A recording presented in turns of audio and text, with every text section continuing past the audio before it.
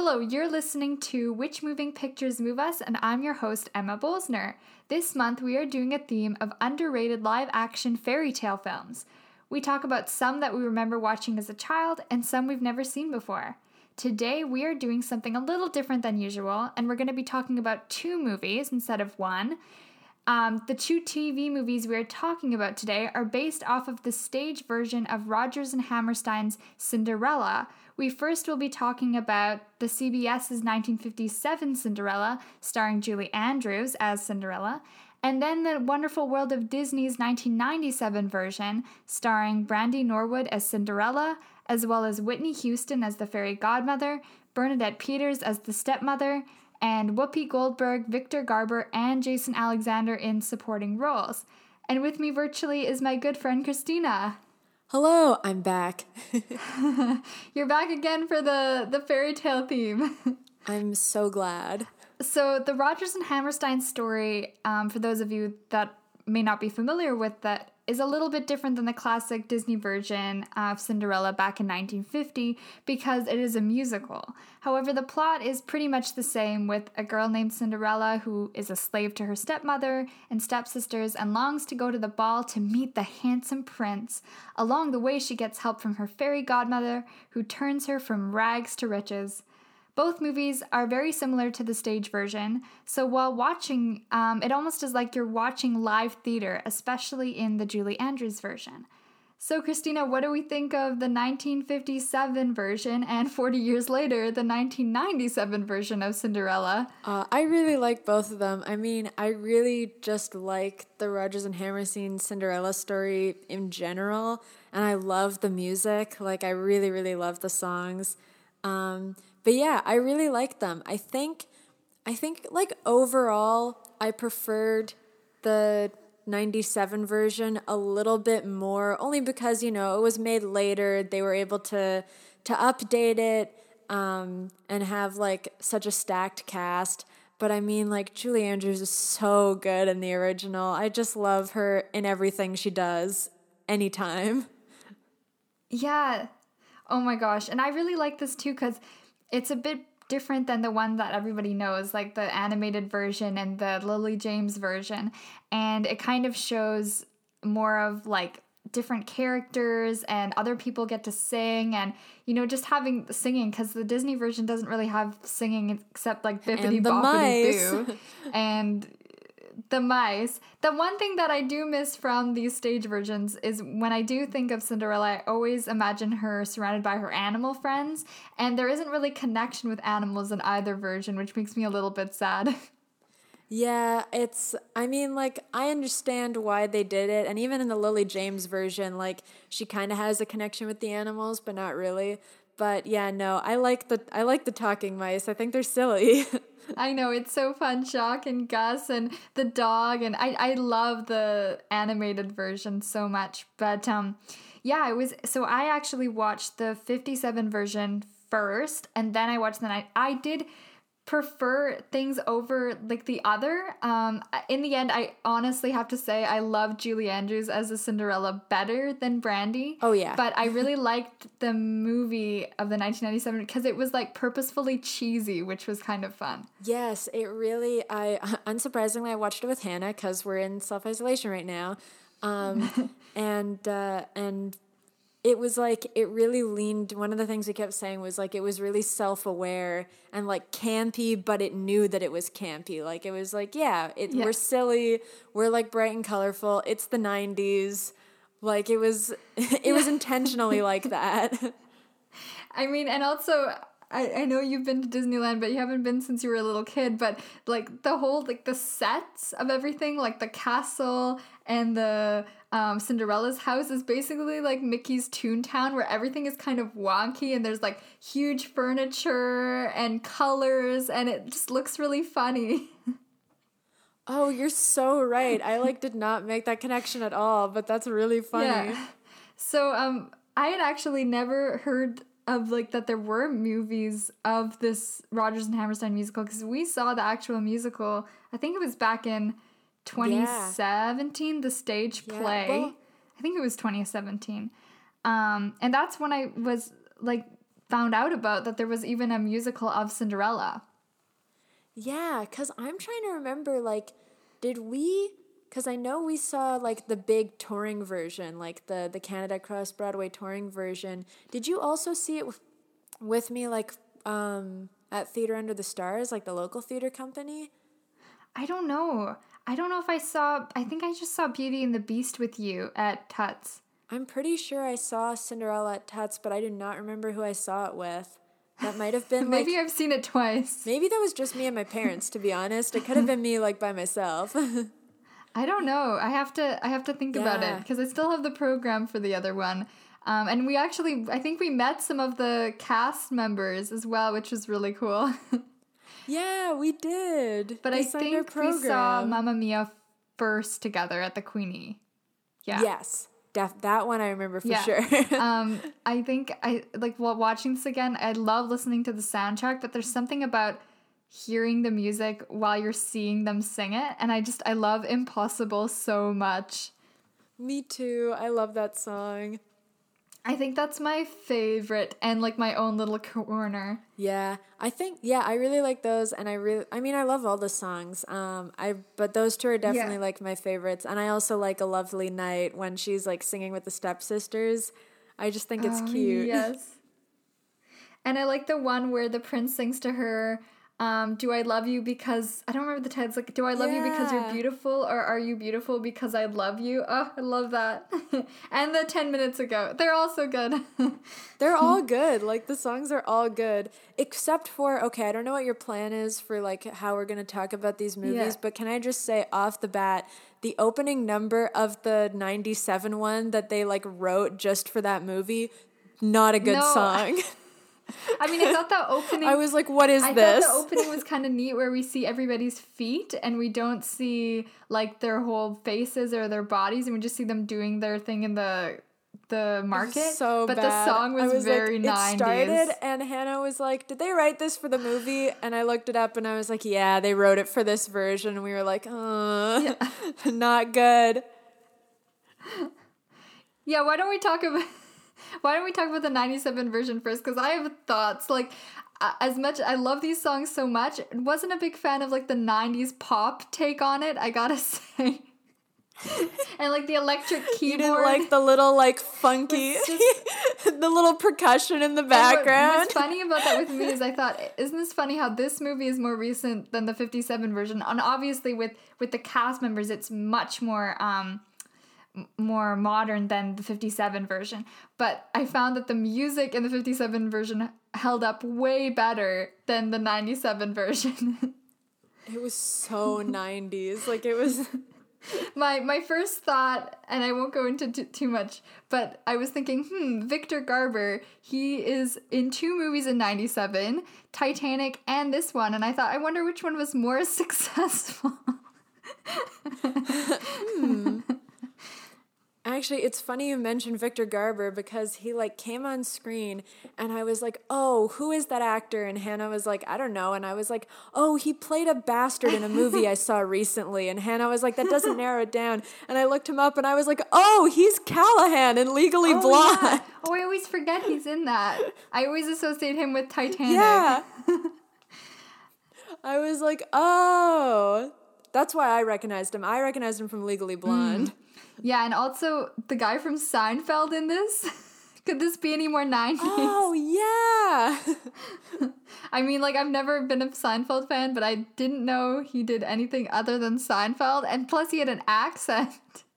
Oh, it was so silly. Oh, my God. His, like, little French accent. Yeah. Okay, I really liked the prince in this. I thought he was really cool. And he's also a Filipino actor, which is really neat as well.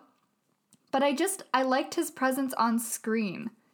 I loved the prince in that one. I thought he was so good. I loved his voice. I thought he was a really good singer. And he was cute. I was like, oh, he is charming.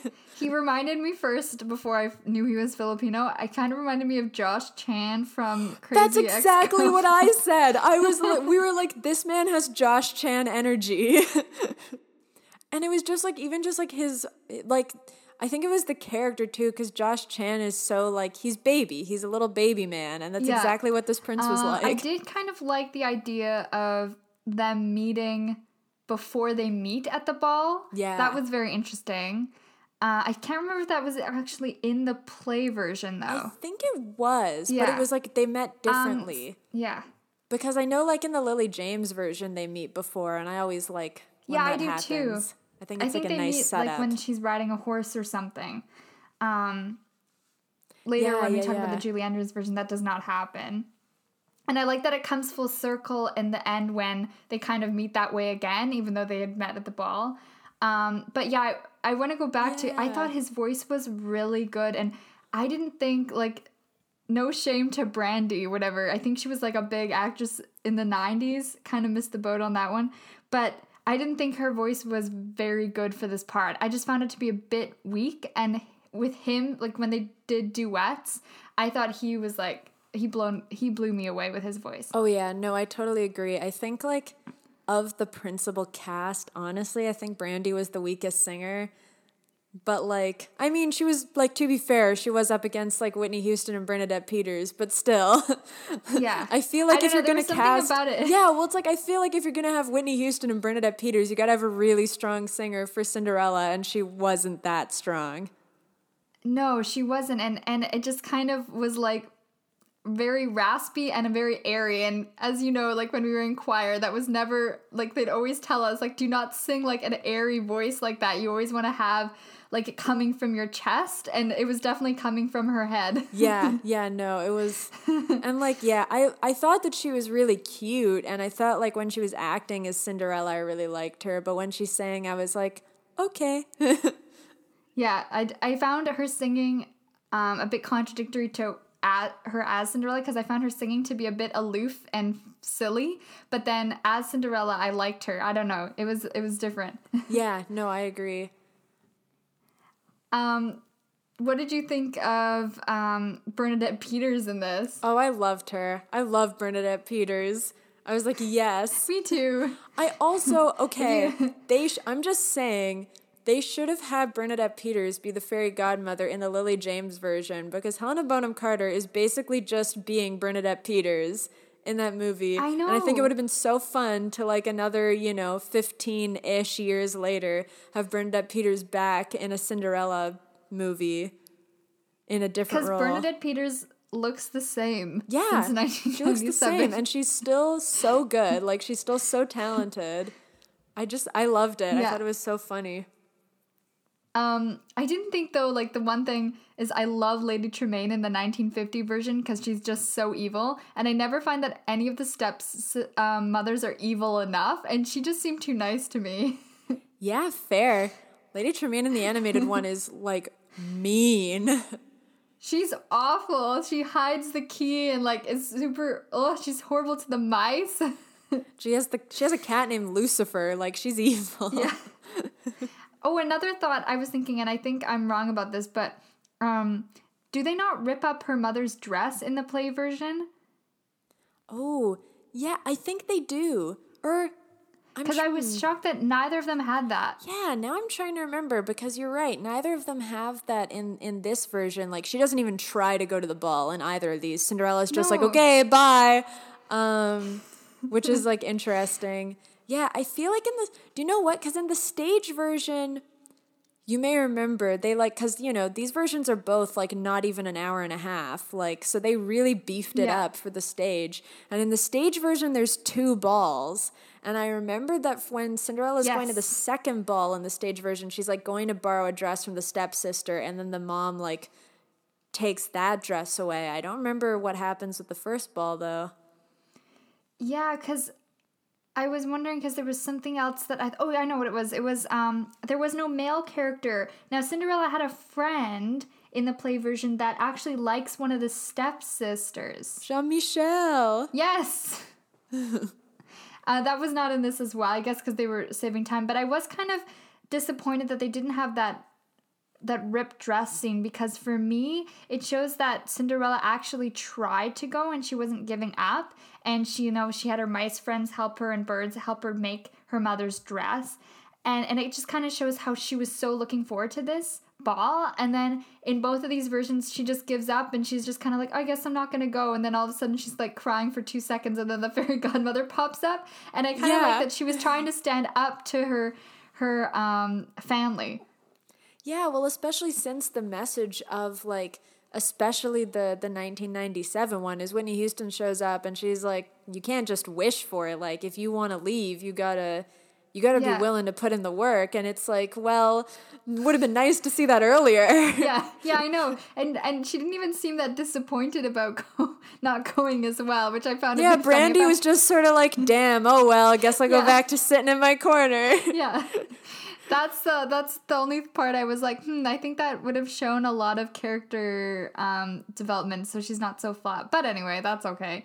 I did like in this version how they had some quotes that were very modern added to it, like when she first meets the prince and the prince says like, I'm gonna treat you like a princess or something like that, and she replies saying, I don't want to be treated like a princess, I want to be treated with respect and kindness. And I thought that was really cool. That was very good.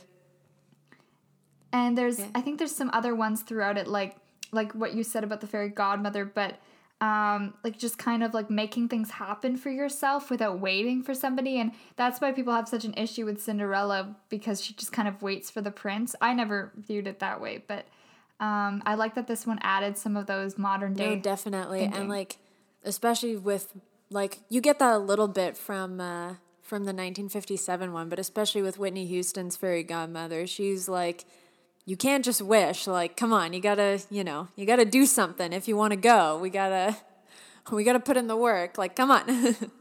Yeah. And even when the stepmother is raising her 2 daughters and she says like, you hide your flaws until the wedding, and Brandy says something like, shouldn't you show who you really are? I thought that was interesting. It's interesting to see those like little dynamic moments where I feel like we see like Brandy's Cinderella like speak up against the stepmom a bit more than in most versions, which is nice. Yeah, for sure.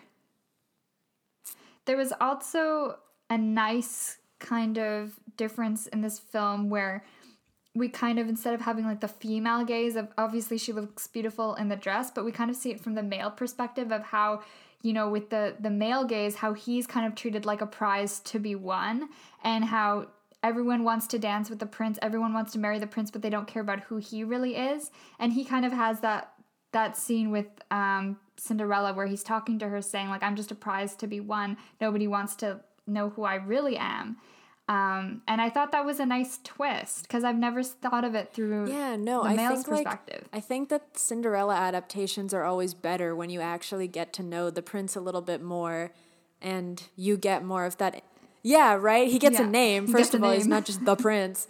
But, like, when he gets a little bit more of a character and you realize, like, oh, yeah, like, he is also being objectified by all these women all over the kingdom who are, quote-unquote, in love with him because he's the prince. Like, not because of anything to do with his personality.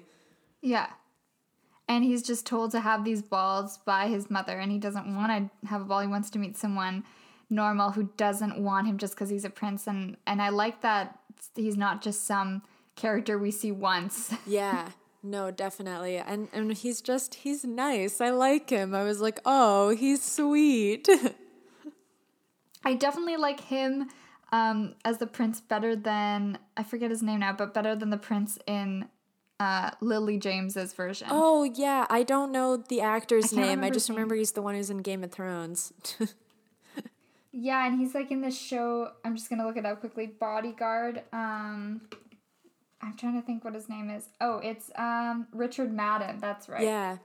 I mean, he was fine, but his father died, that was really sad, but he didn't have much to him as well. Yeah, we didn't get enough depth from him.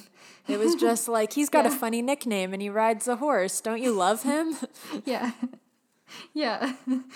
I'm trying to. What did you think of Whitney Houston? Did you like her? Oh, I loved her. It's funny because like, Hannah and I were both saying it doesn't like.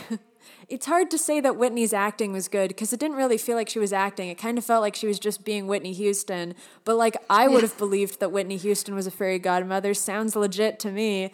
Because like, oh my God, I love her voice. I was so pissed that they only gave us the reprise of There's Music in You, and they didn't give us the full version of There's Music in You. I'm like, you cast Whitney Houston as the fairy godmother, and you cut one out of the two of her main full songs. Are you kidding me? I cut the opening number that nobody cares about and doesn't sound good, and give us both of Whitney Houston's numbers. Please. I thought she was so good, and I loved hearing her sing for Impossible. I was like, yes, yes, yes. Yes.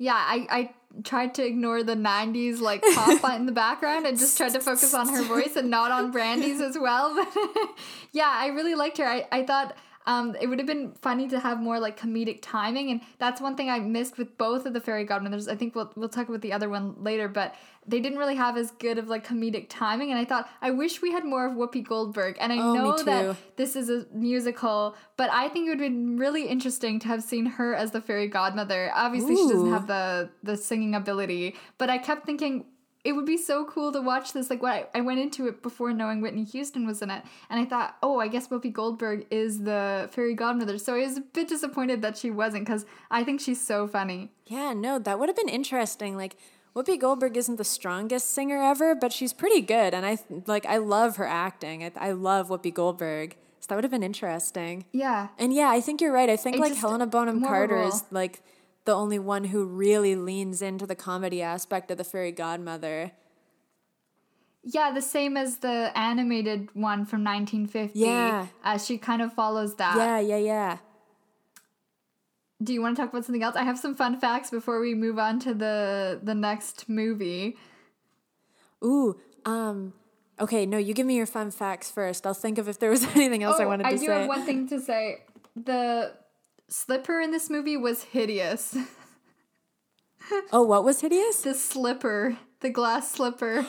Oh my God, I'm so glad you brought that up. It was so obviously plastic. Yeah. I was like, wow, what a beautiful plastic slipper you've given her. It was so funny. One of those kits you would get at Zellers where you'd get like a pretty princess dress and you'd get the plastic shoes. My plastic shoes were better than that.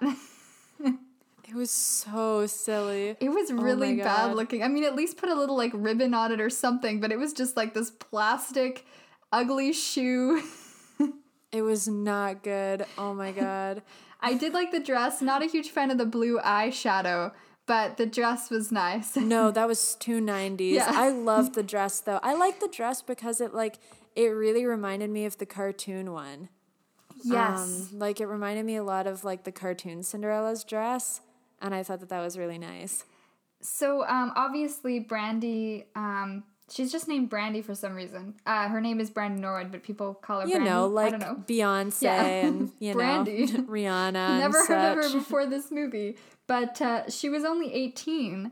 And obviously she is the first ever African-American woman to play Cinderella, which is really cool. She the first ever? Yes. Oh my God. Wow. And like I said, this is a TV movie. So it didn't come out in the movie theater, but when it debuted, it came out on VHS, and it's one of the best-selling videos made for TV that ever sold. That's not surprising. That's so cool. Whitney Houston was actually gonna be Cinderella. Why didn't they do that? I don't know. I mean, maybe she would have been a little bit old, but I don't know. I thought whatever. It would just have been put some better. makeup on her.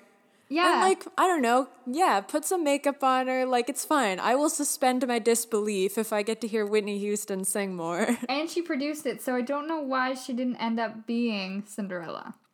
She probably was just like, oh, I'm too old. I'll cast somebody young, which is valid, but oh man.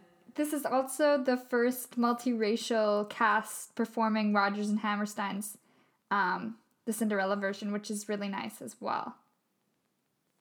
Yeah, I thought that they did a really good job with the casting because it was so diverse, and also because they didn't make a huge big deal about woohoo, look at us, we've got Black people in our movie. Yes. Everybody give us a pat on the back. We have people of color in our movie. Thank you, we're the best.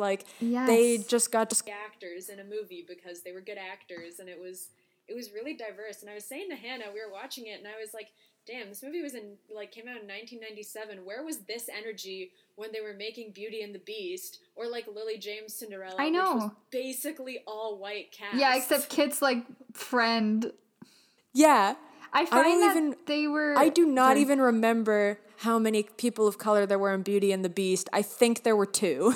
I don't even know. But I find that like now they do that pat on the back thing and they make more of a deal of it. But back in like the 90s when it did happen, people didn't really give a crap. They just got on with life and did it. And I find like now in our generation, it's way more like, look at this. We have like, you know, checked off the box of having, you know, an LGBTQ character, and we've given that person a big role. Then we have like a person of color, and we also have an Asian person, and it's just kind of like, okay, they just go through the list, and it's almost like pushed in your face.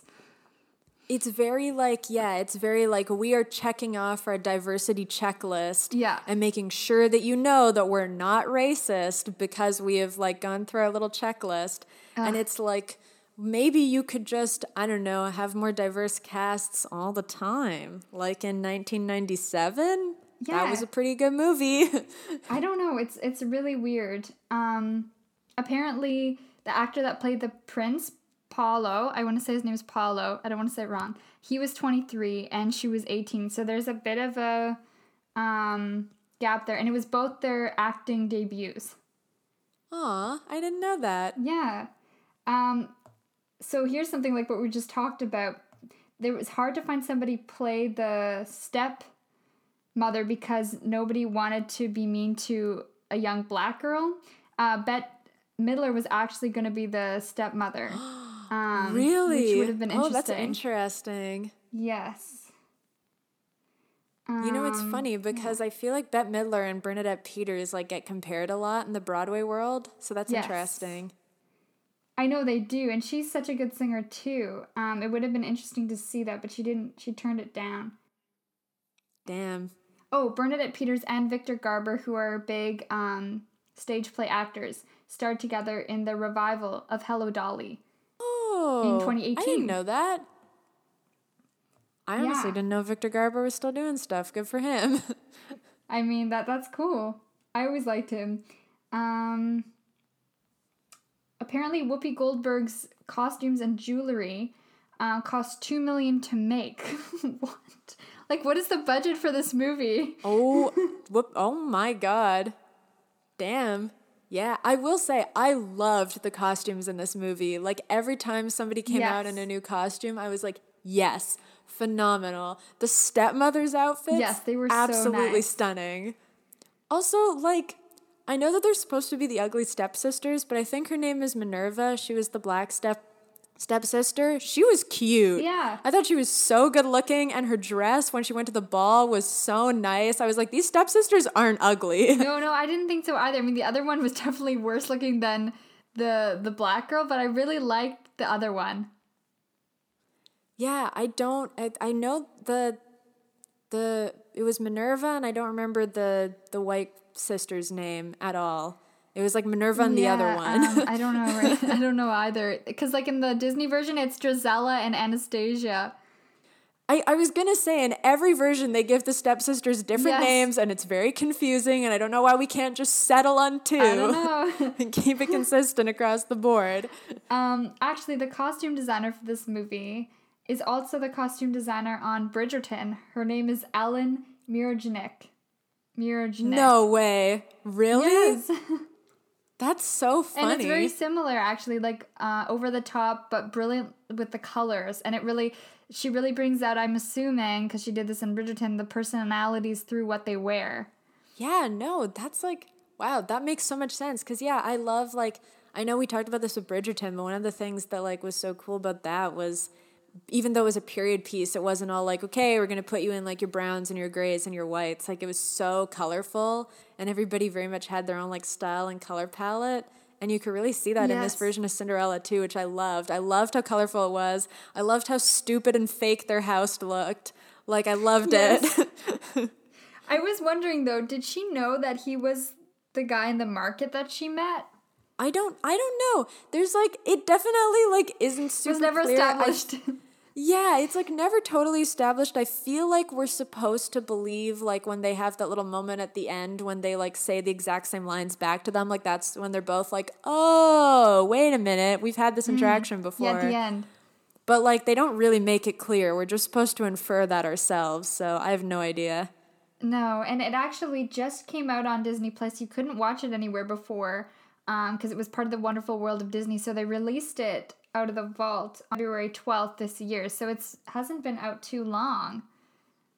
Oh, I didn't know that. And I don't know if you had this, but I was watching it on my iPad, so it might have been my iPad. But did you ever find that there was like weird slow-mo moments while you were watching the movie? Okay, yes, Like, I'm so glad you brought this would, up. Like, look really slow or something. I don't know how to describe it. Like when they talk, it was kind of blurry. Yeah, okay, so I thought that was just I thought maybe it was my iPad. Yeah, okay, I watched it on my computer and I was like, oh, Disney Plus is like probably like moving slowly. Like maybe Disney Plus is just like loading these parts slowly. But then it happened so many times I was like, what is happening here? Like how come, like, yeah, you're right. Like there'd be random moments where it was like everybody was moving like a little bit slower than they should have. And then it would go back to normal. And I was like, what?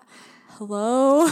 Especially in the scene. And I thought, well, did they film it separately? Like when they weren't there, but when, Bernadette Peters is on like the top of the staircase and she's looking down at Brandy, we just see like Bernadette Peters' face, and then it's kind of like this weird slow-mo thing, and then it slowly goes to Brandy's face, and I was like, oh, did they just film this at different times and like not speak to anyone while they're filming it? And then I thought, no, it's just the I don't know, it's just the version of it on Disney Plus. I guess like it didn't. I mean, it's kind of funny how the 57 version is like in better shape. Yeah, it was very bizarre. Yeah, but I mean, it's still fine. You can still watch it in Disney Plus, and it doesn't really make much of a difference. It just kind of looked weird at moments. Yeah, it was weird. Like, don't get me wrong, there was definitely some not good camera work in the Julie Andrews version, but at least that felt like it was, you know, intentionally not good because it was the 50s and that's what they thought cinematography was supposed to be like. Whereas in the Brandy one, I was like, why are we so slow? I also loved how both versions had, like, you knew when a commercial was gonna come. Yeah, oh my god, like I love the commercial breaks. They should just put old commercials in the Disney one now because it doesn't matter. Kids don't know what commercials are anymore. Yeah, exactly. They should learn how to be patient. Okay, I guess we should move on to Julie Andrews' version. So this is like pre Sound of Music here. She's a brunette, and she has long hair, which I've never seen her look like before. Yeah. Oh my god, no, she looks so young and she looks so cute. She does. And it's interesting that this was actually like a CBS special because at the time a lot of people didn't have time to take their kids to the theater and they wanted to kind of bring it into people's homes, which is really nice. And if you do watch it the way I think you and I watched it, we watched it over YouTube, there's like this little thing with Julie Andrews, like present day Julie Andrews talking, and she just kind of talks about a bit of the making of the film for like 2 minutes, and then the film starts. It's so cute. Actually, I will say, so I don't know, because I looked this up with this movie too, because I'd done it with Once Upon a Mattress, but I was like curious as to the timeline of Rodgers and Hammerstein's Cinderella, just because like both of these movies are like, the Brandy one feels like in some ways like really similar to the Julie Andrews one. Like you can tell how much like they have taken from seeing the other one. But it also like it's so different from the stage version we saw. Like that one's like so filled out and there's like so much more plot and like more characters. Yes. And so I looked up the timeline and the TV version existed first. Like this was a made for TV musical.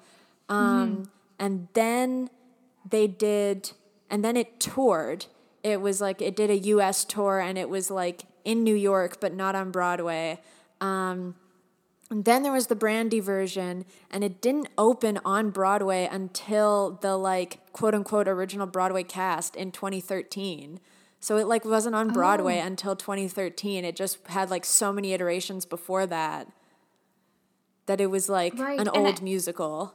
but not really. And I also read somewhere that in 2014, there was the first person of color to play Cinderella on the stage, and it was Keke Palmer. Yeah, I forgot about that. Yeah, I can't believe they waited from 1997 to 2014, but okay. Very It's yikes. like, what, 16 very bad. years?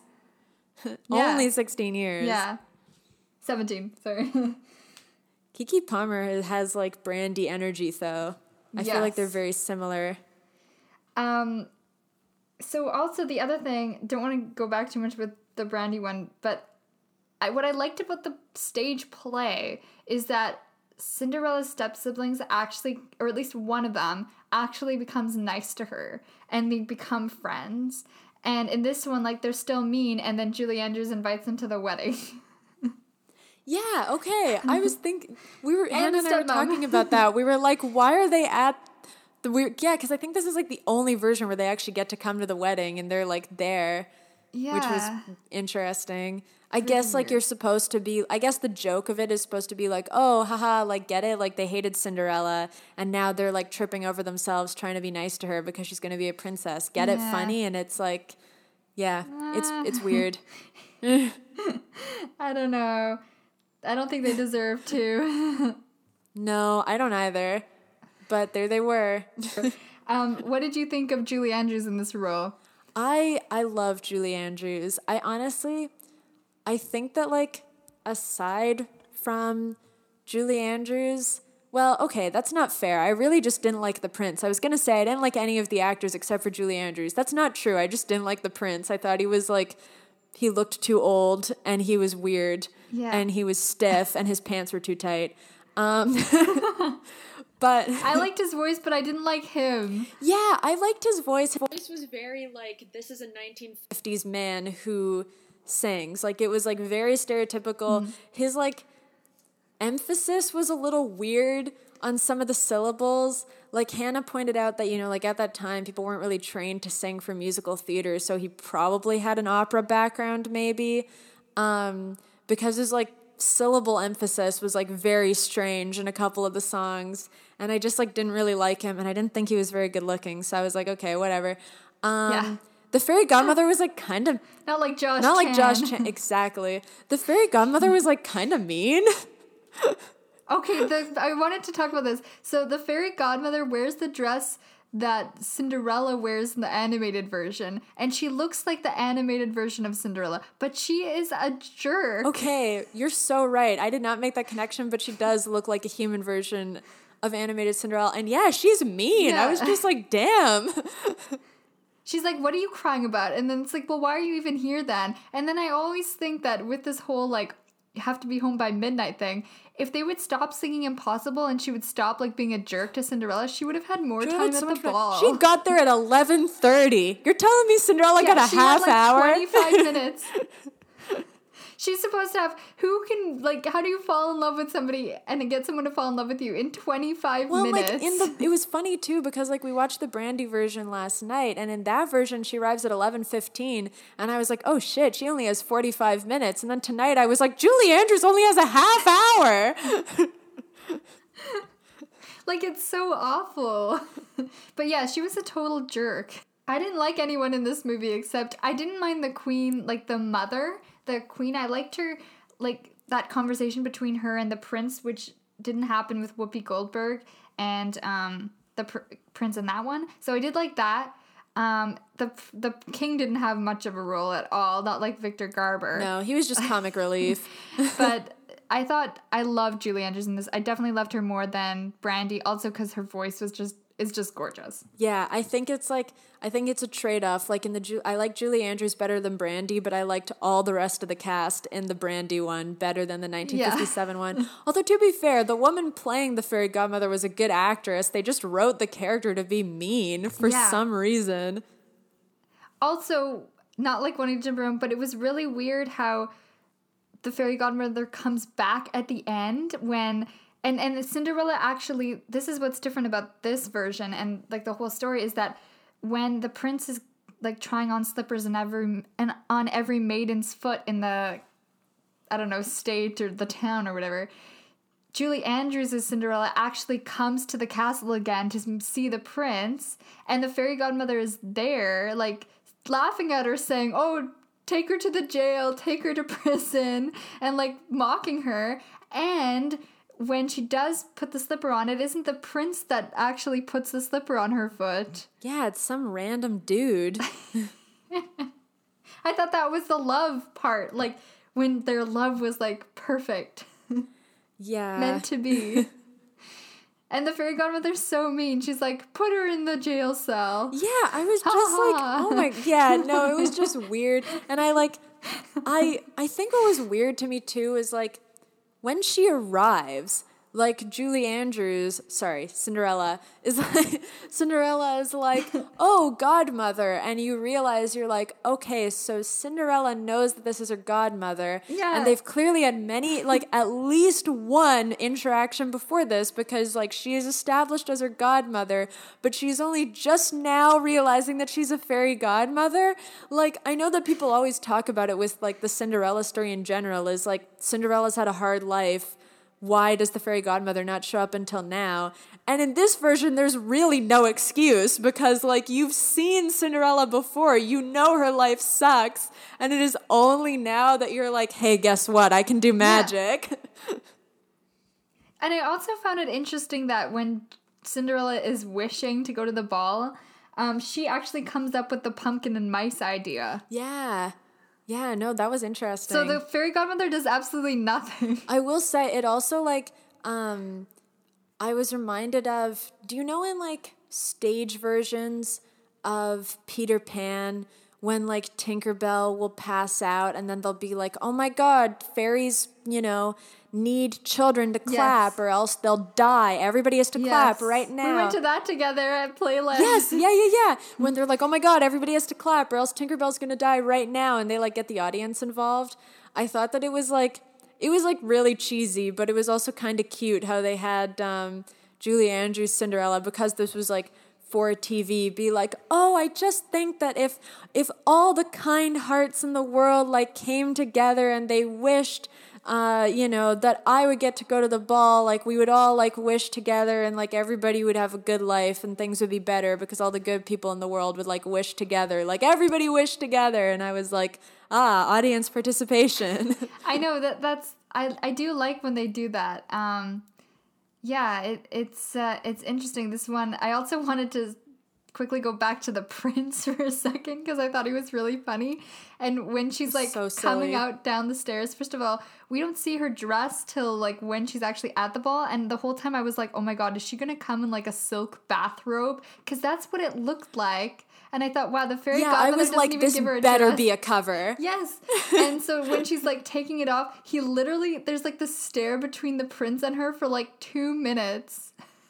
This awkward stare. The pacing in both like movies is kind of weird, but the pacing is way worse in the 1957 one because so many things at the beginning and the end happen so fast, and then Julie Andrews and the prince stare at each other in silence for like 2 minutes. There's also that long pause when we're just staring at a pumpkin and it's like taking a really long time for either of them to figure out how to transform it, and it's just like we're staring at like a ordinary pumpkin.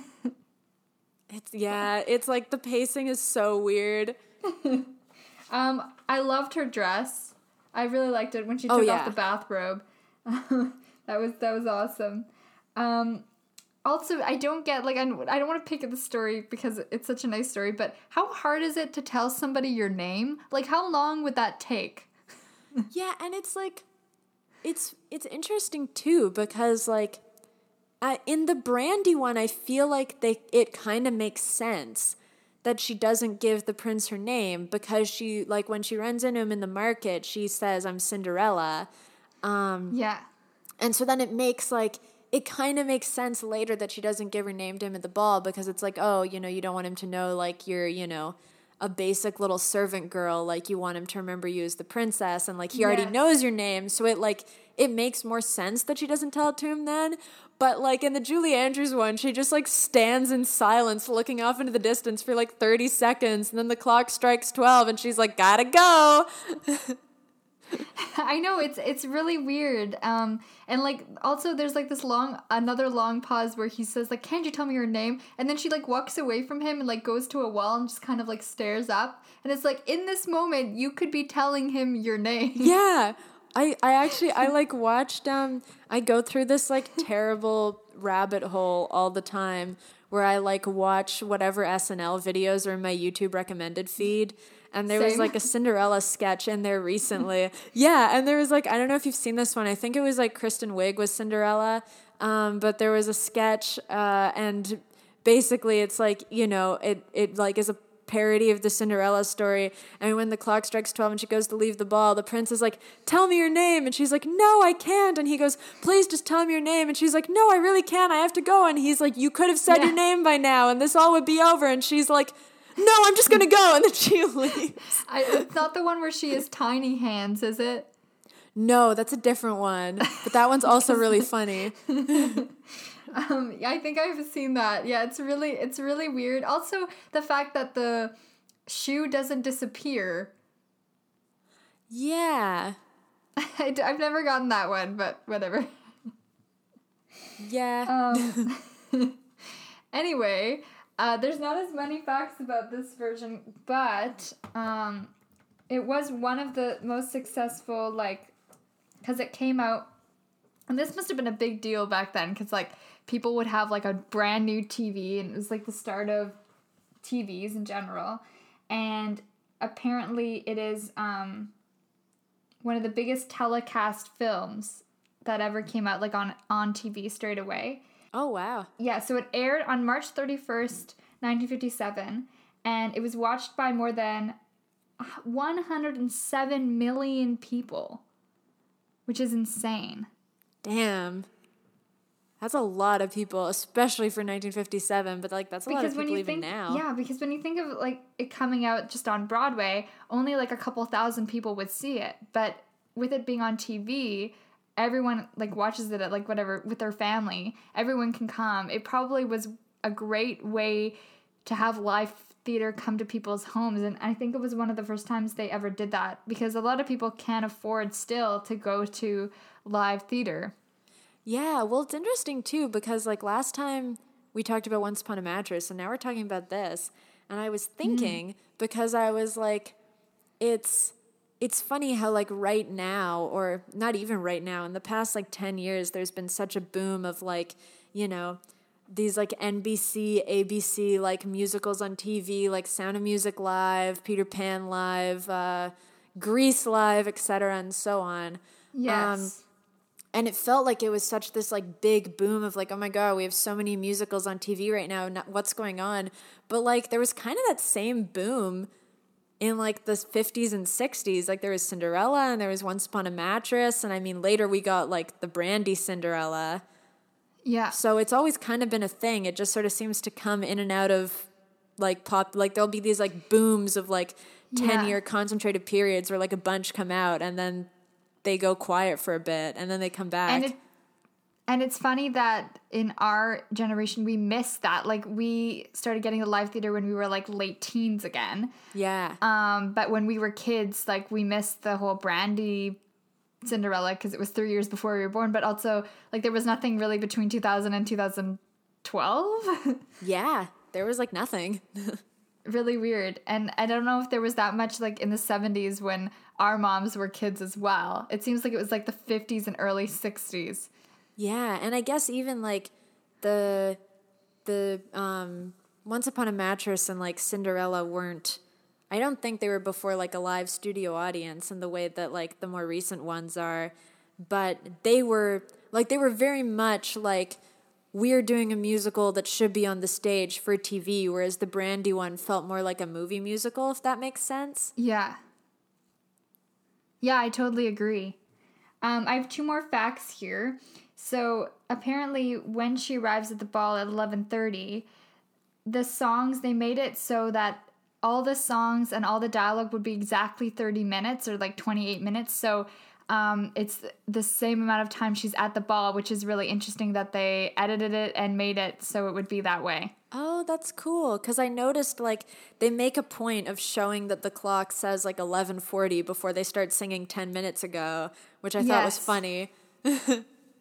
And then they sing the Do I Love You Because You're Beautiful song, and then there's like the waltz. So it's really cool that it's exactly the same amount of time, like half an hour. Yeah, that's interesting. I, like, didn't even notice that. So we watched this version on Kinescope. I think that's Kinescope. I don't know how you pronounce it. Oh, I have Do you know? no idea.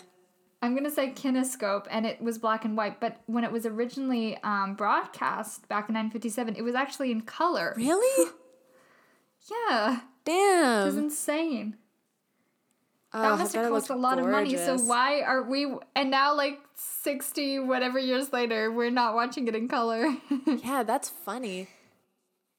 Well, actually, because didn't it, I'm pretty sure didn't it say in the description for the YouTube video that this was like a taped dress rehearsal? Like this wasn't even what was broadcast. Oh, right. So maybe that's why it's in black and white? Right. I forgot because it didn't feel like a dress rehearsal Yeah, at all right? when Like you're it watching felt just good. Like it was the final product. Yeah. Do you have anything left you want to say, or should we move to the final judgments? I mean, yeah, I'll just say it with the final judgments. So I guess we'll start at the 1997 one. So did and I'm still debating this one. I don't know because I liked I liked a lot of it, but I just when I watch Cinderella, I need to like Cinderella, you know. But That's valid. did the 1997 Rodgers and Hammerstein Cinderella move you or not? It definitely did for me. I thought it was silly. I thought it was like mostly cast really well, and even like Brandy grew on me as the movie went on. Like it didn't help that the first time we heard her sing, she was singing the worst song in the movie. So she like definitely grew on me throughout the movie. But even though I think that she was like definitely one of the weaker cast members, like everybody else was so good. And I loved how bright and colorful it was. I loved how silly it was. I think like it reminded me kind of Ella Enchanted in the sense that like Ella Enchanted was very campy and it was like, oh yeah, it's like medieval times, but it's also the 2000s, like that movie. Yes. But it was even more like strongly like that movie has such a like 2000s aesthetic. It's intense. And this movie, like, it has a very 90s aesthetic, especially in what they did to some of the songs, but it also still feels like very rooted in of like colorful medieval times. And Yeah. I just thought it was like silly and nice. And I thought even though like the 95 versions of the song were like silly, I didn't hate them. I was just like, okay, we're doing this again. And the opening when they're like singing over each other, oh my god, cringe. with the like split screen. I was like, I do not know who, because like as soon as they were like a few lines into the opening number and Hannah was like, they have to have written this for the movie. Like this is not Rodgers and Hammerstein. We were like, there's no way. No. The standards are too high with them. So when I was watching this movie, I really enjoyed it and like I liked watching it. I also just to go back, I really like the fairy godmother in the Ella Enchanted version as well, but we can talk about it if we do that movie. But I think she's really cool as well, and I think she copied a lot of Whitney Houston now that I've seen this version. Yeah, no, that's a good point. But it's sadly, like, I enjoyed watching it, but I don't think it moved me. I had a really hard time connecting with the Cinderella in this version, and I found her sometimes a bit aloof. I loved everybody else in this movie, though. I thought it was silly, like you said. I thought it was really unique with the prince having more of a character arc and more depth. I loved the reverse roles of seeing him kind of as like an object and being objectified, like we said. I love Bernadette Peters. If you listen to our Annie podcast, you can hear how much we both love Bernadette Peters. Whoopi Goldberg, Whitney Houston. I really liked her. I don't think I don't know how much of an actress she is, but I really liked her in this. If she's in other movies, I think I'd totally watch it. Yeah, I'm like way more familiar with Whitney's music than her movies. I don't know if I've seen her in any other movies. Me too. But I thought I thought Whitney Houston's chemistry with Brandy was really good, much better than the fairy godmother with Julie Andrews. Oh, I yeah, love the definitely. sets. I just like the vibe of like Wonderful World of Disney and how that's not a thing anymore. But the whole movie in general was a bit too 90s for me, and it didn't move me. That is valid. The 90s are a very particular aesthetic. Okay, what about the 1957 version? Did that move you? I mean, like, yes, because I love Julie Andrews so much. And I've listened to, because I have, like, her, some of the songs from the Julie Andrews version, like, saved on my phone. And I listen to them all the time because I love her and I love her voice. But, like, it was, man, the pace, and, like, it was enjoyable to watch. Like, I'm glad I watched it. The pacing was just so weird. And I did not like the prince, and the fairy godmother was mean. And, like, it was just bizarre. Like, I definitely think between, like, the two movies and the stage version we saw live, like, my favorite was the stage version, like, easily. Oh, same. But, you know, like, this is the start of it. This is the roots. And I love Julie Andrews. So, like, maybe Julie Andrews moved me, but the movie not so much. Yeah, I was going to say the same thing. Damn it, Christina, you took the words out of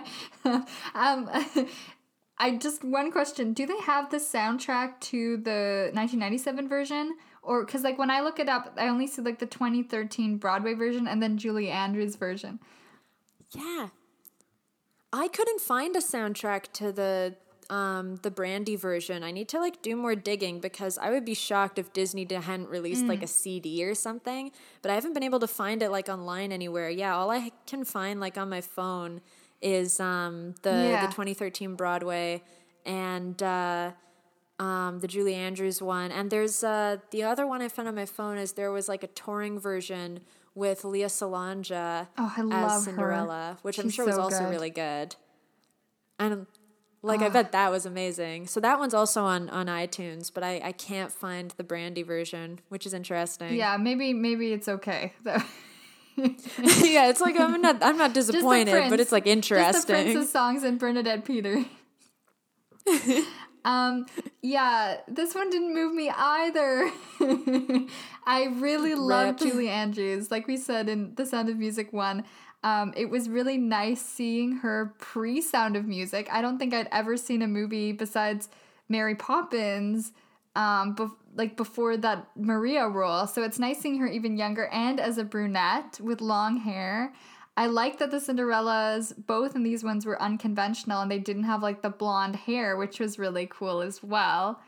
I thought she was great in it. Her voice is excellent. You can just tell she has that, opera singer background, and the talent she had was just amazing. Oh, yeah. The fairy godmother in this was meaner than the stepmother. We didn't really see much of the stepmother or the stepsisters, which was very odd as well. You are so true. Yeah, the fairy godmother was meaner. Yeah, she was meaner. But yeah, Julie Andrews, I love any role she's in. She's just perfect. She's so gorgeous, and she's just so captivating on screen. You can't take your eyes off of her. But the movie itself, I mean, back in the day, this probably was a huge thing. Like I said, so many people watching it, and it's really nice to think that the live theater was in your home and how big of a deal that would have been back then. But the prince was really weird. It kind of did it for me, and the fairy godmother. Yeah, I was not a fan. But yeah, it was also weird, just the whole ending of him not putting the slipper on her foot and her coming to the castle. It was very strange that they changed that all, but maybe they didn't do it in the real version. Yeah, I wasn't a fan of that. Because maybe this is the dress rehearsal version, so maybe it ended up being different. I don't know. It was weird. I was not a big fan of the ending. I think it was bizarre. I don't know why they did that. I don't know why they didn't just have him find her in her house like in every other version. Yeah. But whatever. So far for this theme, Once Upon a Mattress definitely moved me the most. I mean, fair enough. That movie's great. It's so good. So yeah, well, thank you for coming back on the show for this theme again, Christina. Yeah, thank you for having me. If anybody wants to find out why there is no soundtrack for the 1997 version, I just Googled it. And I haven't read any of these articles yet, but apparently there was a dispute between Whitney Houston and the record labels, and that's why there was no soundtrack ever officially released, and it was a whole thing. So I'm gonna be reading these later. Weird, because she produced the movie too, so that's very strange. Yeah. Also, if there's anyone out there that would like to find out why Julie Andrews' version isn't on iTunes or anywhere, that would be great too, because I would like to see it maybe in better quality again one day. In color, maybe? Yeah. That'd be pretty cool. If the people in 57 got to see it in color, I'd like to see it in color too. Also, maybe there was a reason why they have taken so long to take the Cinderella 1997 version out of the vault, and maybe they've only done it now since Whitney Houston has died after a couple years, because it's really interesting that no one could watch it as well. Yeah, I bet you're right. I bet they couldn't take. I bet there's got to be a story behind why it wasn't released out of the vault until after she died. That's interesting. Which is too bad for the Prince and Brandy, because that's kind of all they're known for, I assume, and the one movie isn't being watched until now. Yeah, I have no idea. I'd never heard of Brandy before this movie, and I have no idea if she did anything before or after this, to be honest. Yeah, same. I Googled the Prince because I loved him, and he me too. Apparently, he seemed to he did a lot of stuff on Broadway, so good for him. Yeah, he's 40 now. It's sad, but yeah. That's how fast the 20 years goes. Jeez. But thank you for coming back, and I want to thank you all for listening, and I hope we kind of, inspired you to watch different versions of Cinderella besides the known, 2015 version and the 1950 version. And if you have any underrated live-action fairy tale films you think we should watch, email me at emmareviewsmovies@gmail.com, and don't forget to subscribe.